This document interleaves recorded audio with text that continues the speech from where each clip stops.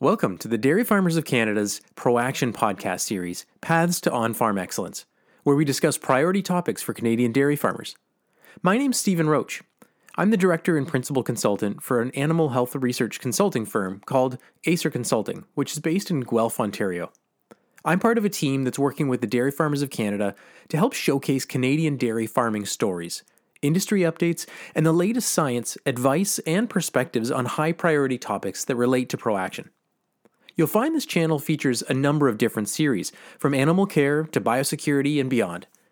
This podcast series features conversations with farmers, veterinarians, nutritionists, hoof trimmers, and other farm advisors, researchers, and many other industry stakeholders. Our next discussion takes place with Dr. Charlotte Winder, an assistant professor at the University of Guelph. As a veterinarian and an epidemiologist that works at the Ontario Veterinary College, I was keen to sit down with Charlotte to discuss her research on disbudding and dehorning in dairy calves. When I sat down with Dr. Winder, she explained the importance of using both short and long-term pain options and what we know about how calves express pain. She also offers some insight into where research on this topic's headed and how our adoption of pain control is impacting Canada's dairy reputation. So, let's jump in.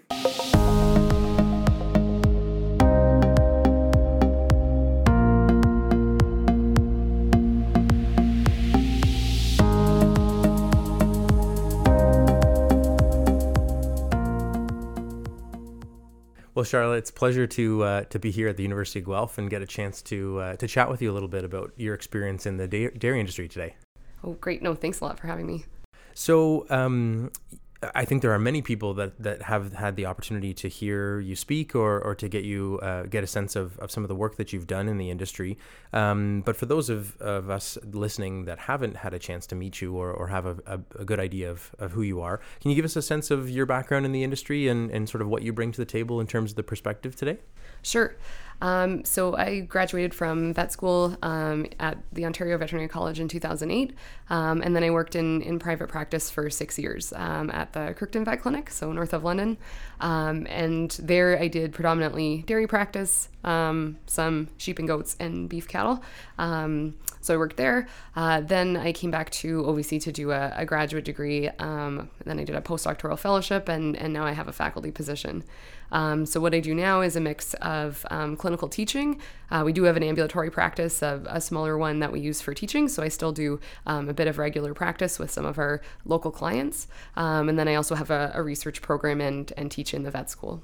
That's really cool. And what I like about that is, especially with this topic in pain management, it's really interesting as a researcher and as a veterinarian. I think you bring a pretty unique perspective to the table.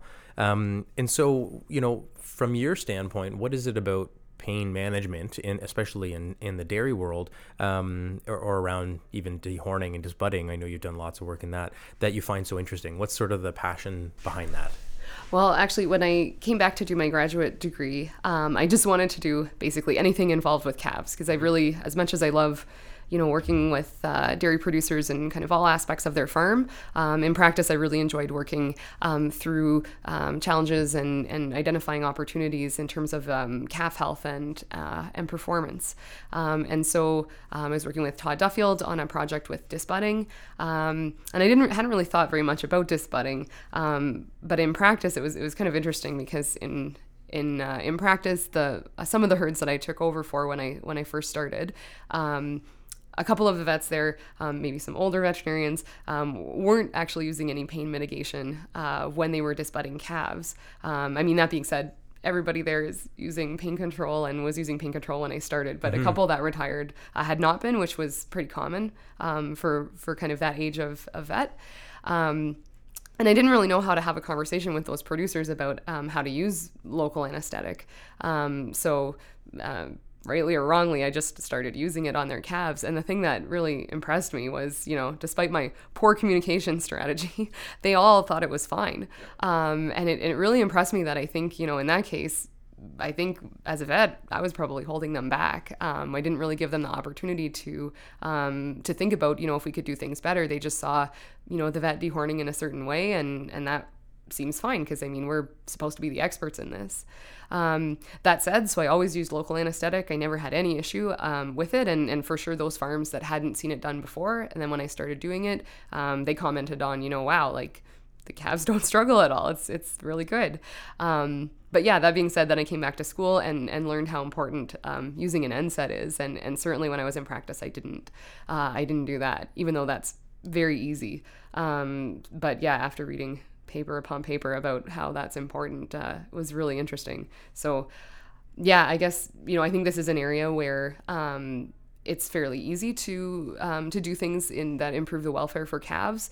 And I think so much of it comes back to, how we communicate as advisors to our clients, and how we can kind of create, even behavior change in ourselves to change our practices and kind of continue evolving. Mm-hmm. And I like that story because it really highlights how our industry's evolved in a fairly short amount of time. I mean, it's not that long ago that pain management really wasn't part of this conversation or this practice. And, here we are today with in this case, ProAction that's, mandating some of these things, but it's coming there because we know that, moving forward, this is sort of the right thing to do. And it does make the procedure easier on everyone. Oh yeah. Yeah. It's really impressive how things have changed. Yeah. Even in a really short time. Mm-hmm. So for some people, well, I mean, pain, we experience pain, of course. So it's, we've got a sense for at least some of the things that are associated with a painful practice or an injury, for example. But when it comes to our animals who can't, communicate with us the same way, for many people, pain is sort of subjective. It's difficult to totally understand what's going on. Is that animal painful? We look at lameness in animals. Is she painful? Is she changing her gait because she's actually in pain, or is something else going on? And so, I guess from your perspective, what should producers be looking for when we're thinking about signs of pain in our animals, whether they're cows or calves? Oh, yeah. No, that's a really good question. So from what I know about, and very little about human research, but in human research, pain, the gold standard for pain is self-reporting. And obviously we don't have that in animals. And it's interesting because, yeah, even in human health, they use self-reporting even for people with different cognitive abilities and even very young children. That's really the gold standard. And so it makes it really difficult in animals because we essentially, as much as there are some more sophisticated kind of behavioral tests we can do to ask animals, what situations they prefer or potentially how aversive something is, we really just can't ask them how they're feeling. And so we need to use a host of kind of different indicators. And it's interesting too, I think, because I think coming back to the disbudding, I think that's where, something like a local anesthetic, it's so obvious when you use, say, a cautery iron, you put a cautery iron on that animal's head without any local anesthetic, and they have a reaction that probably I would assume you or I would too, that it's intensely painful and they have a ton of avoidance reactions immediately. But then when you block it, they just stand there like nothing's happening. So yeah, we can certainly use behavioral indicators, but I think too, and when you think about kind of like appreciating pain in another person, like if I saw you suddenly burn yourself, I bet I could recognize that was acutely painful. Right. But if you had a throbbing toothache, I don't know if I'd be able to tell. And I think things like inflammatory pain are a little more difficult. So we can use things like behavioral indicators, and again, sometimes they're very dramatic, and basically anybody could tell even if they weren't trying to look for it. Sure. But in other cases, we need to, observe them for long periods of time and watch, how many times do they shake their head or stamp their feet. But there have been different pain behaviors that have been validated. The other thing too with pain is to look at a bunch of different indicators and kind of look at them together. So we're not just looking for kind of like any random change in a variable. We're looking for like a consistent pattern that tells us, that animal is probably experiencing pain and distress. So other indicators, and they all kind of have their pluses and minuses, but again, if we use them together, I think that's where they're powerful. But things like cortisol, in terms of very acute stress, so in the first number of hours after procedure, that's an indicator of stress. Things like heart rate, respiratory rate, changes in kind of natural behaviors like drinking, eating, standing and laying. So we can look at kind of all of those as a host. We can also do some more sophisticated behavioral testing where we can ask animals what situation they may prefer. There have been some really interesting studies looking at cognitive bias. So asking, basically assessing kind of mood of the animal. Are they more optimistic or pessimistic?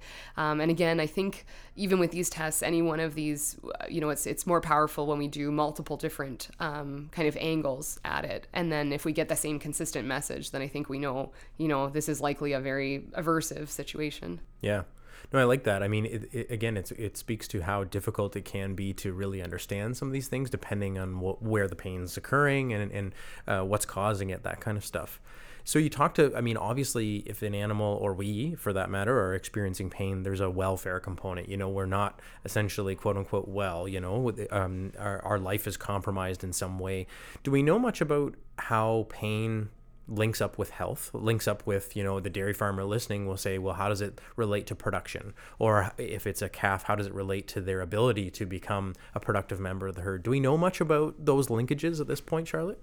So that's a good question. So I think when we kind of look at kind of our history of research in dehorning, and as much as, there's been a lot of changes in the last few years, even before that, there were some pretty major changes that I think kind of speak to that. So if we think about, and especially maybe on the beef side or historically in the dairy side, taking horns off of, say, yearling animals, or maybe dehorning on arrival to a feedlot, there's certainly a host of kind of older literature that shows that when we do those things without pain control, there's huge economic consequences. So it's a very big setback in terms of how much they eat, how much they're willing to, get up and eat and drink, and how well they perform. So we definitely know that doing things like disbudding compared to dehorning, that in itself has a big economic benefit because it's less stressful on the animal than, amputating a horn.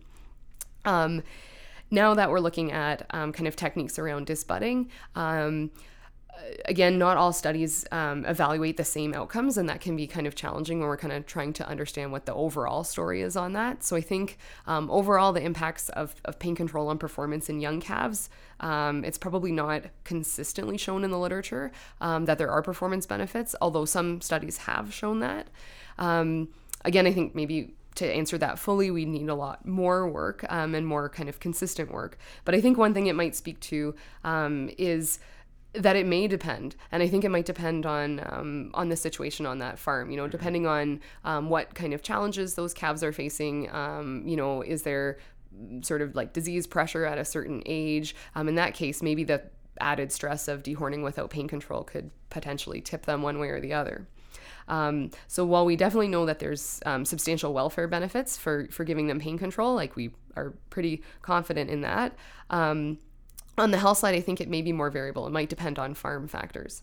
That being said, if we're talking about economics, I think it's important too if we kind of need to also think about economics, not just for an individual animal, but also for an industry level. So I think if we're just talking economics, the sustainability piece is really crucial.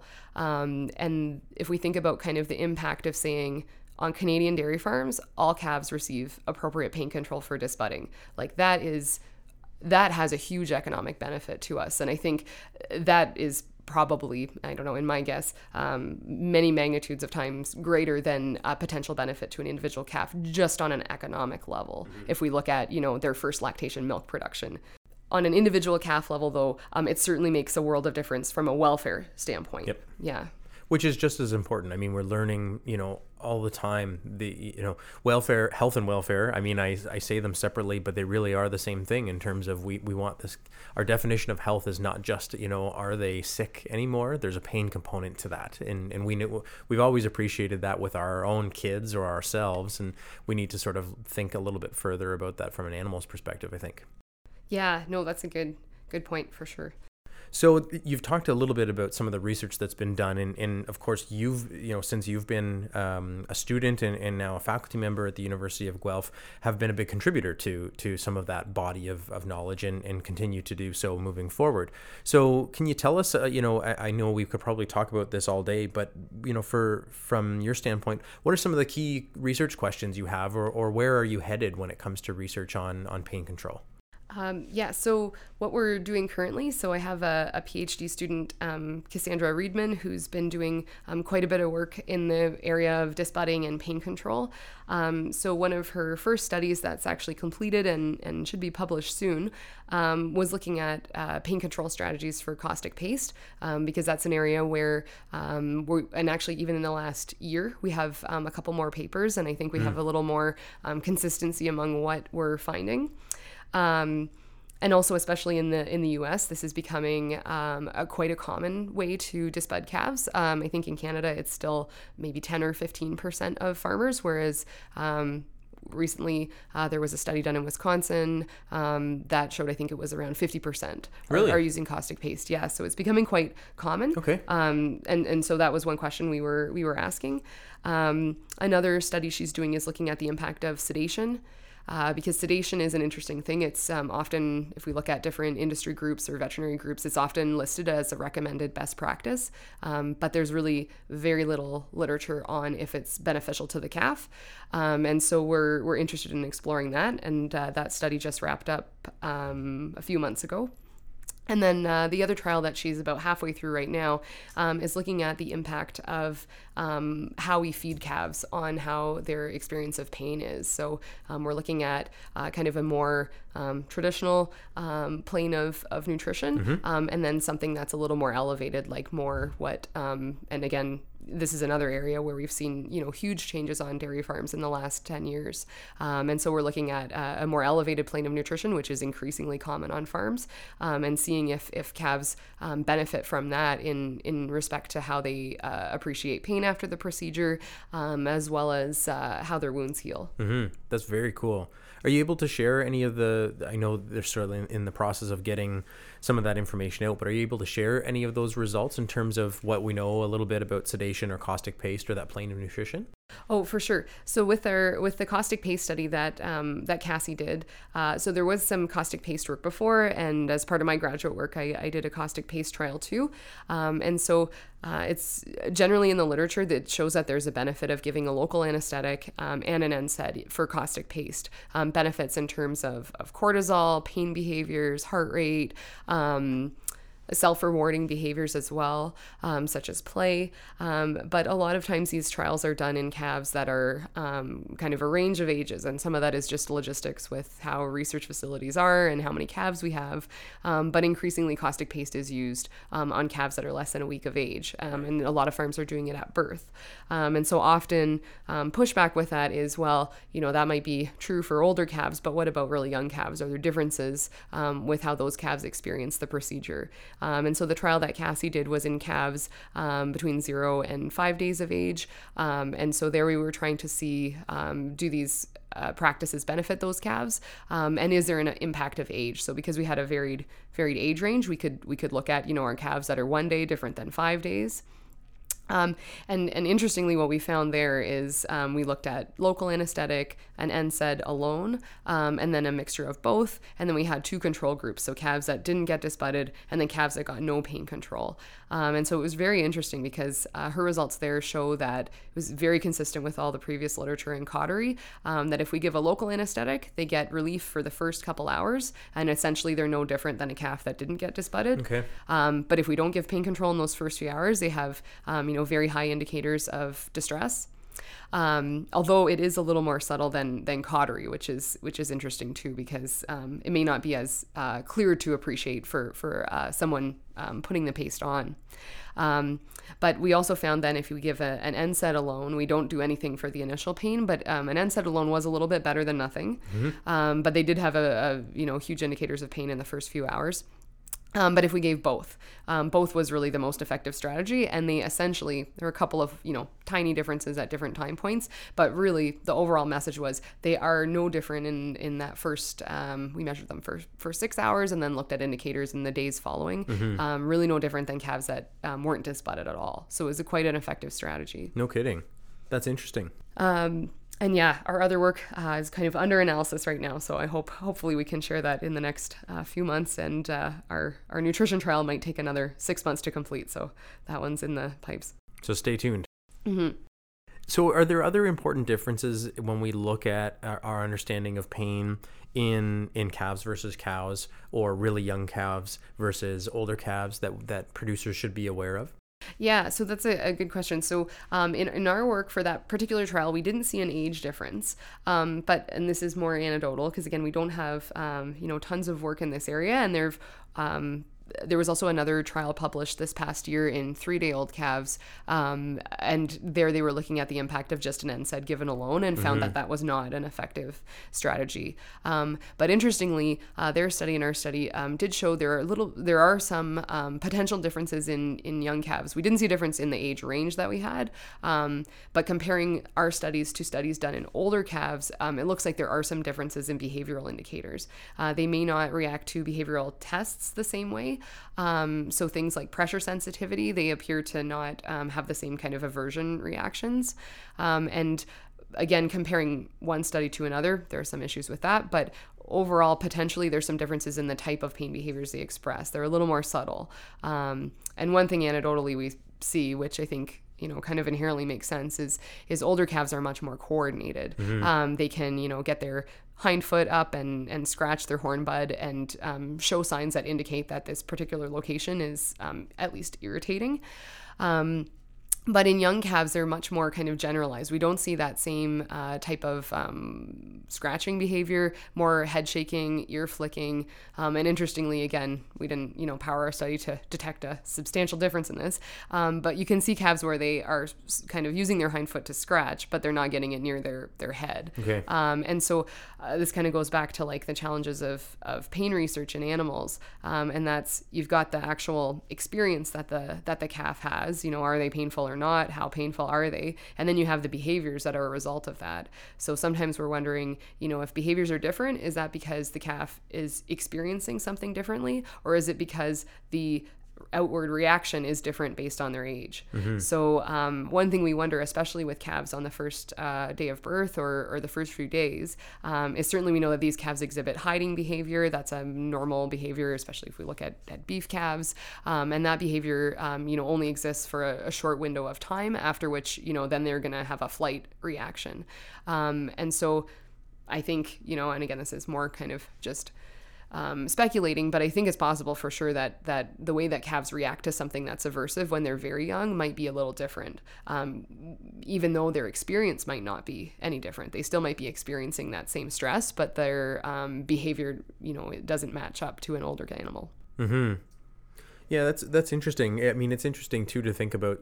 I guess I would expect that there's more and more work that's done on humans in terms of procedures that are done on infants essentially, and try and give us a bit of a sense for that. But it's interesting that we still really need to grow our understanding when it comes to dairy. Yeah, no, that is very interesting, and I think, and again, different neonates of different species, of course, are differently developed at birth, but certainly the kind of less developed neonates at birth, which I think humans are probably a little less developed than calves at birth, but yeah, they do experience pain as the noxious stimuli isn't as localized, so it's more a general aversion as opposed to a specific, like, my horn bud hurts. So that's, I mean, I think they're, that's something that we don't know, but I think it's definitely possible that it's aversive, but it is aversive in a different way. So speaking of things that we don't know, or and with a mind towards the future, where do you think we're going? And maybe I'll add one other question in there, is how do you think we're doing today in terms of an industry? So I think our industry should be really proud of the progress that's been made in terms of pain control. It's really incredible how much change there's been. One of the first things I looked at as a graduate student, and this was in 2014, so before the animal care component of ProAction came out, we looked at current disbudding and dehorning practices on farms and compared it to a similar survey done in 2004, and it was really dramatic, the changes that had occurred. And this is prior to having, requirements set on farmers, even by industry organizations. And I think since 2014, because that's now 6 years ago, seems like not that long ago, there's been quite a bit of change. And I think if we look at in the United States, their large quality assurance program, FARM, has just very recently changed to include some requirements around pain control. And I think based on the data, if we look at kind of the adoption rates there, they kind of look similar to maybe where we were in 2004. So I think overall we're, we have a ways to go before we, can make sure that we're, happy with our pain control strategies on all dairy farms in Canada. But I think we've made huge progress, and I think we're a really good example for, other industries that are looking to do that, to, meet the expectation that this is what happens. Oh, that's great. It's good to hear. I mean, there's so many areas, we're asking producers to make changes on the farm, and I think there can be, and sometimes rightly so, some frustration with that, but it's good to see that, in many cases we can be proud of the fact that we're leading the way. Yeah. No, that's really, really excellent. So I guess I'm thinking as we wrap up here, Charlotte, for producers that are listening, is there one sort of key takeaway or piece of advice you might like to offer when it comes to how they look at painful practices, or maybe if they're considering changes, how they might go about getting more information or talking to different people about what they should do and how they should go about it? Yeah. So I think, in general with painful practices, I think, there are some things, currently that we can't avoid, right? Maybe eventually we'll have, certainly polled genetics is something that's increasing in prevalence, and there's more and more polled sires available. If we look at how the beef industry has moved in that respect, I think eventually, that might eliminate the need to have to worry about pain control, which, that in my mind at least is a pretty easy fix, but it's going to take us a while to get there genetically.